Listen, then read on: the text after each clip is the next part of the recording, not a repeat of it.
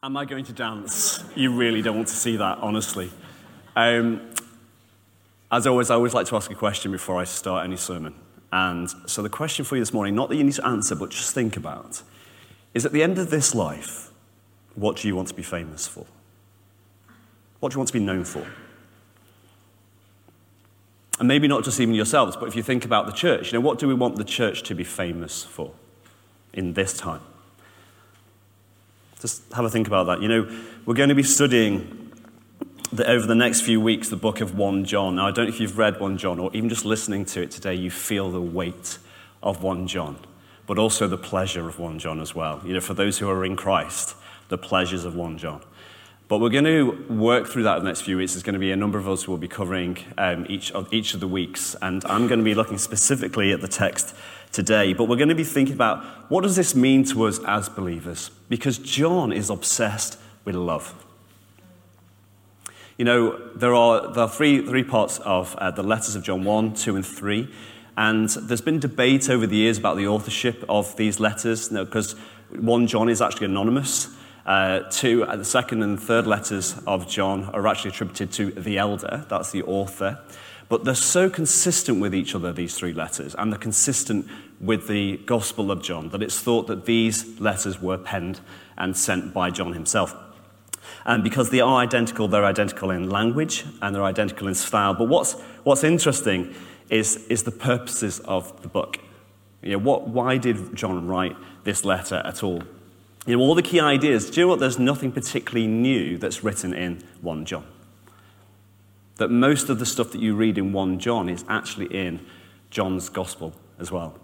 If you read through chapters 13 to 17, you'll see these key ideas as John is addressing the church. But he is addressing specific things as he writes to the church. And so John is writing to a church in conflict. There are a group that have been in the church and are now out of the church that are denying Jesus as the Messiah, that's saying that Jesus isn't God. And John obviously is keen to actually say to the church, come on, keep hold of the truth, keep hold of what is true to you as God's people. And so there's hostility in the church, there's strife in the church, and John speaks directly into this situation. And the way he does that, it's not a linear approach, but what he does is he cycles through three main concepts: life, love, and truth. So going back to the question I asked you at the beginning is, what do you want to be famous for? What God wants you to be famous for is your love. This is what will mark us as believers. Is at the end of this life, can you look back on the way you lived out your life, the way you conducted your relationships, and said it was because of love. Love for God, but also love for one another. And we're going to expand on that as we go through these three keen elements of the book: life, love, and truth. You might want to turn your Bibles to 1 John as we go through. John starts 1 John talking very much about his encounter with Jesus. For him, he had such a dramatic encounter with Jesus that it transformed who he was. It transformed how he saw life. It transformed how he saw God and how he saw other people. That he knew that eternal life was found in Jesus. And he's desperate. He's desperate for others to come into that knowledge, to share with him and with others that life. He uses this term fellowship, which we're going to unpack later. But you see in verse 3, it says, "We proclaim to you what has been seen and heard, so that you also may have fellowship with us. And our fellowship is with the Father and with his Son, Jesus Christ." For John, this book very much captures the gospel. But has the gospel captured you? This is the heart of our Christianity, isn't it? That the gospel is a message that captures us, that transforms us, that speaks into us, that renews us and strengthens us and makes us more like Christ. And John, in writing this letter, is wanting to draw people not just into fellowship with him, but also with God himself. As he uses a phrase, as we'll see later on, about life and living in the light. The gospel is not just a means of salvation. It's not just a means of getting into heaven. I don't know if you've thought about that. Is the gospel for you just a turning point? Is it just finding yourself in Christ that you might go to heaven? For when you read Paul's letter to the Corinthians, he says, I want to remind you of the gospel. I want to remind you, he's writing to Christians, because the gospel is not just a turning point to Christ, it's the thing that keeps you in him. It's the thing that keeps you walking in the ways of Christ. This is the thing that should be transforming you on a daily basis. What is the gospel? It's the grace of God that is sufficient to bring us back to God as we repent and give our lives to him. So he talks a lot in 1 John about the light of God. And we're going to unpack that. What does it mean to be in the light of God? For you here this morning, what does it mean for you to walk in the light? Because this is a keen concept that John is wanting to get across. It's not just an intellectual thing, it's an experiential thing. If you walk in something, how do you walk in something? You live it out, don't you? It's something that we practice. For Paul, he uses a similar term for walking in the light. He would say walking in the light is remaining in Christ. That for Paul, that was his way of capturing what it means to walk in the light, to remain in him, to be like him, to model your life on him. And so for you today, your lives, are you seeing the gospel shape your relationships? Is the gospel shaping you as you understand God's love towards you? Is that transforming how you connect with others? How you're shaping and your decisions around how you live out this light? So for John, being in the light connects you to one another in his grace, but also it connects us to God. Now, the term he uses is fellowship. We want to draw you into fellowship with us, with the believers, with the apostles. And this term he uses is fellowship, which is koinonia. In the Greek, it's koinonia. And the term koinonia means to participate in, to be part of. And so our faith is not an individual response to God, is it? It's a collective response as well. It's not just individual. That when you get saved, when you give your life to Christ, you actually come to be part of a body who commit themselves to God collectively. He says, we are here that you might demonstrate your grace amongst us too, not just in me alone. So this participation, are we participating today in the grace of God? Are we walking in his light? Are we stepping aside and saying, God, everything for you? That last song was amazing, Gene. Just really captures that heart of God. This is all about you. This life is about you, and I want this life to be shaped by you. But if we're going to be connected to one another, who is your one another? Who are you in fellowship with? We're in fellowship with one another today, aren't we? As we collectively come together to worship God, to seek him, to hear from him, to give glory to him through song, through the preaching of the word, through ministry. Our time together is one another. But who else are you one anothering with? Do you meet with people one-to-one, to pray, to walk out your faith with? With your husband or your wife, are you walking with them? Are you experiencing the grace of God with your partners? With your children? Sharing grace with your children is not always the easiest thing. If any of you are parents, you'll know what I mean. It's a challenge, isn't it? To actually express love to people when things are tough. But this is the grace of God working in the church when things are tough, but not just in the church. In all our relationships where we are connected with people in Christ, which John calls fellowship and walking in the light. But for me, and one of the things that I've, over the last 30 years of being a Christian, we can talk about the grace of God, but to believe in the grace of God is another thing. We can talk about the grace of God, but to believe in the grace of God is another thing. Because do you believe that God's grace, his sufficiency, his presence in your life is enough to transform you and also to transform those who you meet with, those who you live with, those who you're bringing up in the faith? Do you believe that God's grace is enough to transform those relationships? Because when you do, that's when God can move, because that's called faith, isn't it? When we truly turn to God, going, God, I believe that your ways are enough. I believe that if I hold on to you, that you keep me not only in fellowship with you, but with one another. With my wife or with my husband or with my children, whoever it is that you're meeting with in a missional community, in a small group, your grace is enough to carry me through anything. That's fellowship. Because fellowship is where you stand together in the light and say, God, we declare you to be enough for us. This has to shape me first. You know, sometimes we want people to change, don't we? Have you got any relationships in your life where you just go, things would be better if they changed? If they would just do, if my children would just behave, I would be a model father. I would, honestly. You know, if people in my life group would just stop being so annoying, or in my home group or in my mission community, if they would just stop being so annoying and demanding, I would have much more grace. I would. But it's not like that in the faith, is it? Jesus laid down his life that people might experience love. That the grace of God moves when you are moved first. So living in the light is not about others changing first. It's about you encountering grace, that grace changing you from the inside out, and that grace then being poured out to those who are deemed by the world as unlovable, or those who are just hard work in our lives. Does anybody know someone that's just hard work? Yeah? But God is sufficient, and he is able to give you the grace. He's able to shape you and mold you and change you, that we might love one another genuinely as Christ has loved the church. But this happens in love, but also in truth. So let's think about that as John expands on that. In the midst of this particular community in 1 John, there is heresy, but there's also hostility.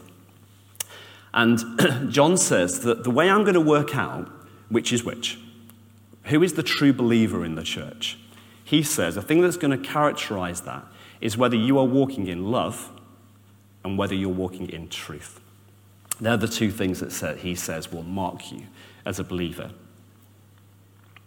And he starts by saying, those who profess to have a relationship with Jesus do not walk in darkness. Do not walk in darkness. So what does it mean to walk in the darkness? You know, as I'm stood here today, or as you're sat there, do you think, am I walking in darkness? How do you know if you're walking in the darkness? And so he expands this. You know, he talks about this realm of light, that Christ is the light of the world, isn't he? We know that Christ is the light of the world, and we choose to remain in him. And this realm of light is God's kingdom, isn't it? This realm of God's light is God's kingdom. The rule and reign of Christ over your life, that you might be conformed to the ways of God. You know, this is what you were brought into when you were saved. So to walk in darkness is then to live in a way that is contrary to what God says is right and true. Not just the odd mistake, but to walk in, to choose a lifestyle that is outside of Christ. You know, and I hope for all of us today that are Christians that profess Christ as our Lord and Savior, we're not doing that. We're not walking in the darkness. We might find ourselves doing things that are contrary, which we'll talk about in a minute. And what does the Bible have to say about that? What does John have to say about that? But that's particularly choosing a way of life that says, Jesus, no, I'm going to live like this, regardless of what you say, regardless of what your word might say. It's interesting, isn't it, that Jesus himself says in his teachings that he is the way, the truth, and the life. So truth, living in the light, is becoming like Jesus. You know, Matthew 28 says, doesn't it, go and make disciples. Well, what is a disciple? A disciple is somebody who follows Jesus. Somebody who apprentices themselves to Jesus, who gives themselves wholly and says, Jesus, whatever you say is right in my life, that's where I want to remain. This is how we stay in fellowship with him. And then he says in John 14:21, he says, those who accept my commandments and obey them are the ones who love me. Now, I don't know about you, but that challenges me. If I'm going to say in my walk with Jesus, I love you, Jesus. I love you, God. I love you. His response will be, well, are you obeying me? Are you obeying me? You know, when I say something in my word, are you quick to respond? Are you quick to say, Lord, you know, whatever you say, I'll do. However you say, even if it's contrary to the ways of the world, I'm going to do it because you are supreme in my life. Those who accept my commandments and obey them are the ones who love me. So, is a true Christian somebody who never sins? Anybody sinned in the room? A couple of people? Yeah. Wow, I want to be with the ones that haven't. You know, of course we sin. Of course we sin. And John recognized this. Although he's saying, you know, in that text we read this morning, You can't call yourself Christian and continue sinning. You can't. But what that means is walking in the darkness, choosing a lifestyle that is outside of Christ in areas of your life. Because what he actually then goes on to say is, of course we mess up from time to time. He says in 8 to 10, he says, if we claim to be without sin, we deceive ourselves. So there is sin in our lives, and the truth is not in us. If we confess our sins, so that means we do have sins in our lives, he is faithful and just and will forgive our sins and purify us from all unrighteousness. If we claim we have not sinned, we make him out to be a liar, and his word is not in us. And so even John, who's saying, come on, you can't say you're in Christ and carry on this old lifestyle of sin. You can't. But when you're in him, you are going to find times when you just do stuff that displeases the Lord.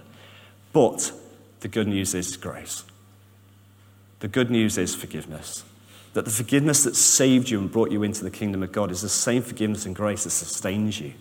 It's the same grace that allows you to go to your Father in heaven and say, again, I've messed up. Again, I've chosen second best.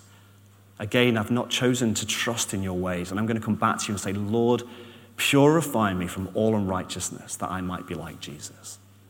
That's the joy of our salvation, isn't it? That we remain in him and we know his grace continually as we walk with him. In these final verses of John, he says that the thing that frames us, especially as we do this together, especially as we walk with one another, trying to stay in the light, stay in Christ, as we support each other, encourage one another, is love. John says in chapter 2:3, we know that we have come to know him if we keep his commands. And then he goes on to say these commands are not a new command. He actually says they're an old command. And what he's doing here is he's alluding to the great commandment. So when he's saying, I'm not coming to give you a new command per se, it's actually an old command. It's the great commandment that he's drawing them to remember.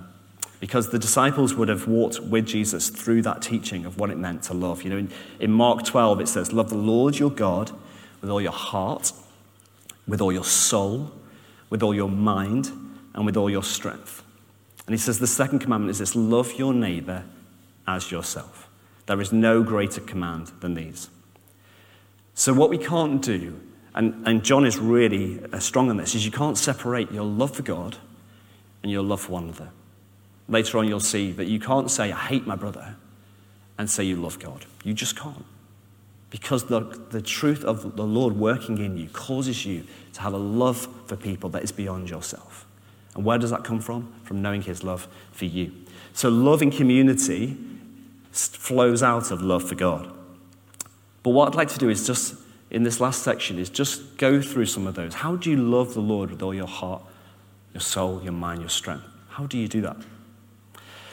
I'm going to choose 3 of these. I'm going to start with mind. You all have an amazing mind. God has given you a mind to think, to understand God, to understand life, to understand where you fit in this life. But around you, there are many competing truths, aren't there? There are many things that would say are true to you about how we should live, how we should view certain things in life. But where do we go to for the truth? Who is the truth? Jesus. And how do we get to know Jesus? By reading his word. And there are many things I think that are challenges to us now as Christians in a secular society that come towards us every single day. And we have to take a stand, don't we? We have to say, Lord, I want my mind, I want to see like you see. I want to think like you think. I want my mind to be renewed. I want to be transformed by this mind that you've given me to be renewed and strengthened by how you see how life works. And I think for us today, there will be 2 groups of people, I think, here today, as you're sat here, that need to hear 2 things. I think 1, for some people, you need to know in your own mind how God sees you. How does God see you this morning? And that's a challenge for you. And God would want to reassure you that he loves you, that he's poured out his grace and his love towards you, that you're his child. All those things that the Bible would say, I think the Lord would say to somebody or some people today that hear that Let your mind be developed and strengthened in how he sees you today.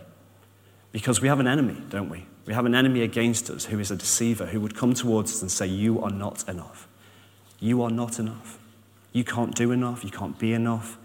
And God's grace says, you aren't enough, but I am. Receive me and I will make you all that you need to be. I will give you the life and life in all its fullness. I will show you who you were meant to be in me. So remain in me and hear me. And I think the second group of people, and I think this is a challenge for all of us at different times, is now let me help you see how I see other people. Let me help you see how I see other people. Because God is wanting a church with a heart for others, not just for one another in church, not just for those who confess Christ alongside us, but for those outside the church as well. That God is wanting to stir a heart in us that loves genuinely.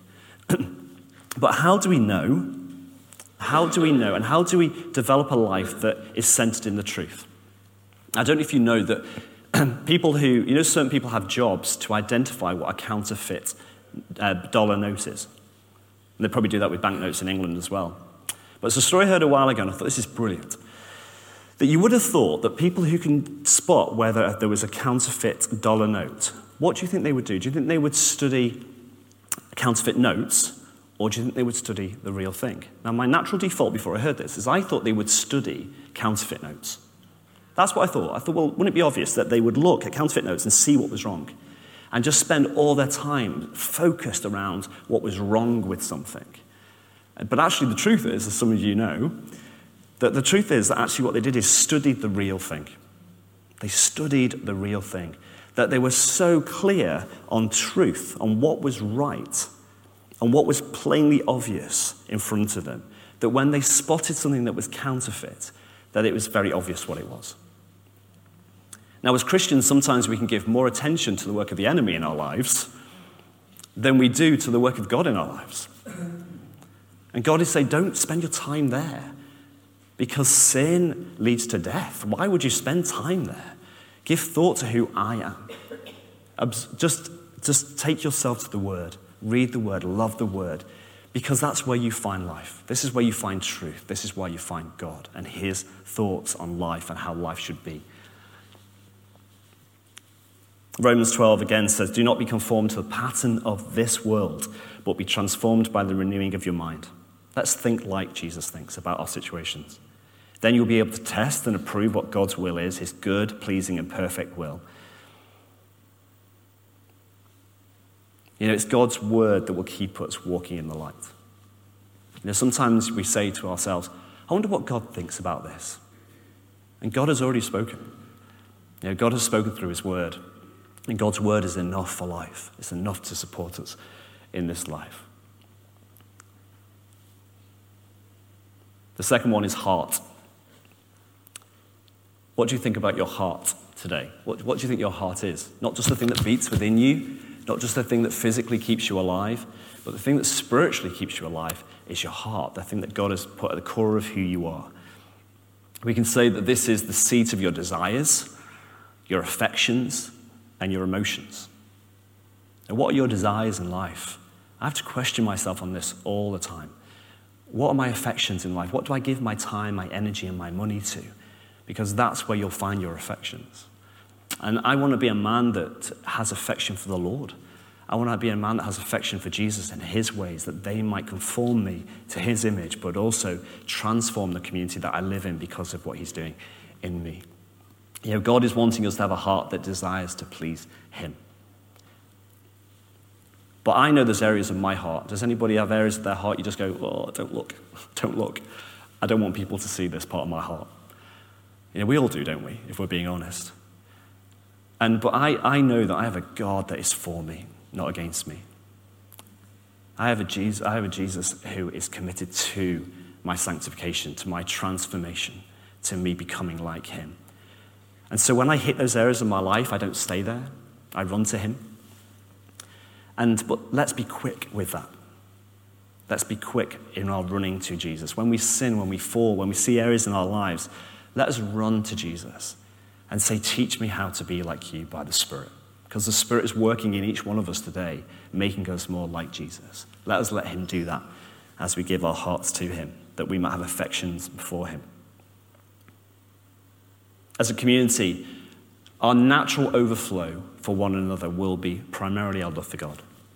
Your affections for God will cause an overflow in how you love one another. That's a challenge for me sometimes in my relationships. Sometimes I hit a relationship in my life and go, why can't I just love as I'm meant to love? Why do these feelings come up in me towards the person I'm in conflict with? What is that about?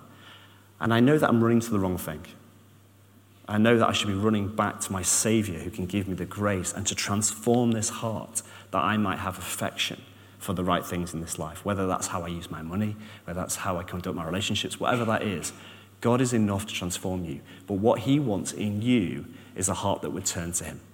Is a heart that would say, Lord, I want to walk in the light. I want to be free. I want to be set free to be like Jesus. Come and work in me. Come and set in me a new heart. And then finally, strength. How do you worship the Lord in your strength? When I first read this, I thought it's an interesting phrase, strength, isn't it? What does strength mean? Physical strength? And two words came to mind when I thought about strength: courage and effort. If any of you, I sometimes hit a treadmill, and they are hard work. If any of you, do any of you do exercise on a treadmill or on a bike? It is hard work, isn't it? I get to about 10 minutes and I'm like, I have had enough. But my wife can just keep going. She goes for about 30 minutes and I have no idea how she does it. But she just keeps putting in the effort because she knows the reward from the effort. She knows the reward. She knows that she's going to benefit from putting the effort in. And so courage and effort are the things I think, for me, is what makes us strong. My walk with Jesus, I've had to apply both. And this is going to be something that will keep you walking in the light. I think to be a Christian and to be in community, to walk out the ways of Jesus in any relationship that we have takes courage. Sometimes you just have to be brave, don't you? Because I think sometimes it's a brave thing to trust Jesus and say, I'm going to trust what you said is enough to transform me and to transform my situation. I'm going to trust you. That takes courage. When I hit conflict in any relationship in my life, that conflict becomes a wall, doesn't it? And sometimes it takes me courage to step away from that conflict and turn to Jesus and say, I'm going to believe. I'm going to believe that this wall is only something that has been put there by the enemy to discourage me, to distract me, when actually I'm going to take courage to believe that you are bigger than my problem.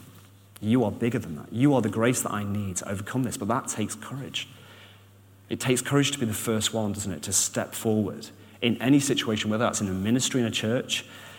God is saying, be strong. In church, be strong. In your area of ministry, be strong. But sometimes that strength is something that can only come from God alone, that he will give you that strength and effort. Sometimes, has anybody sometimes not wanted to be good? Sometimes is it just easier not to do the right thing? No, it's just me. Sometimes it's just hard, isn't it?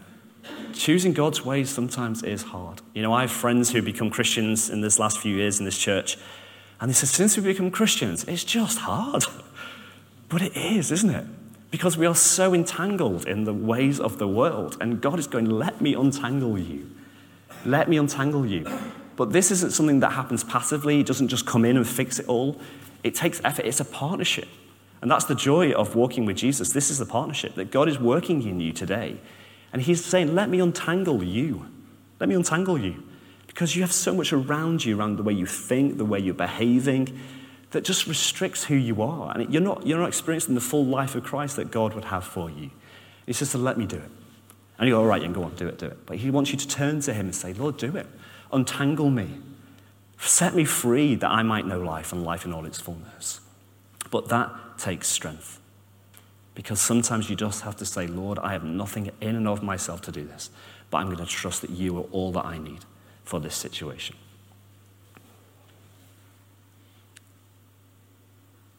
There are areas in my life sometimes when I think, God, will I ever grow in this? I don't know if you feel like that.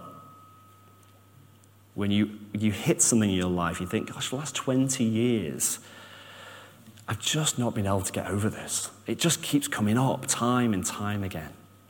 And the enemy would want to discourage you. He would want to strip you from courage. And my encouragement to you, and Scripture's encouragement to you, is keep on keeping on. Keep on walking in the light, trusting that God will shape you, that God will mold you, that God will set you free. As you set your affections on him, that he is more than enough for you. So in conclusion, God is wanting us to know him. He wants you to know his grace and his love for you here this morning. He wants you to be set free. He wants your mind to be set free by that fact. To know as you're sat here, you are God's child and that nothing can strip you from that you are in his hands. And then he's wanting to draw you to the truth of God, his word, that is living and active and working in you, but not just in you, but through you, to the community, to the relationships that you are in. But also he's wanting you to be a person of love. He wants you to be a person that knows his love and then makes his love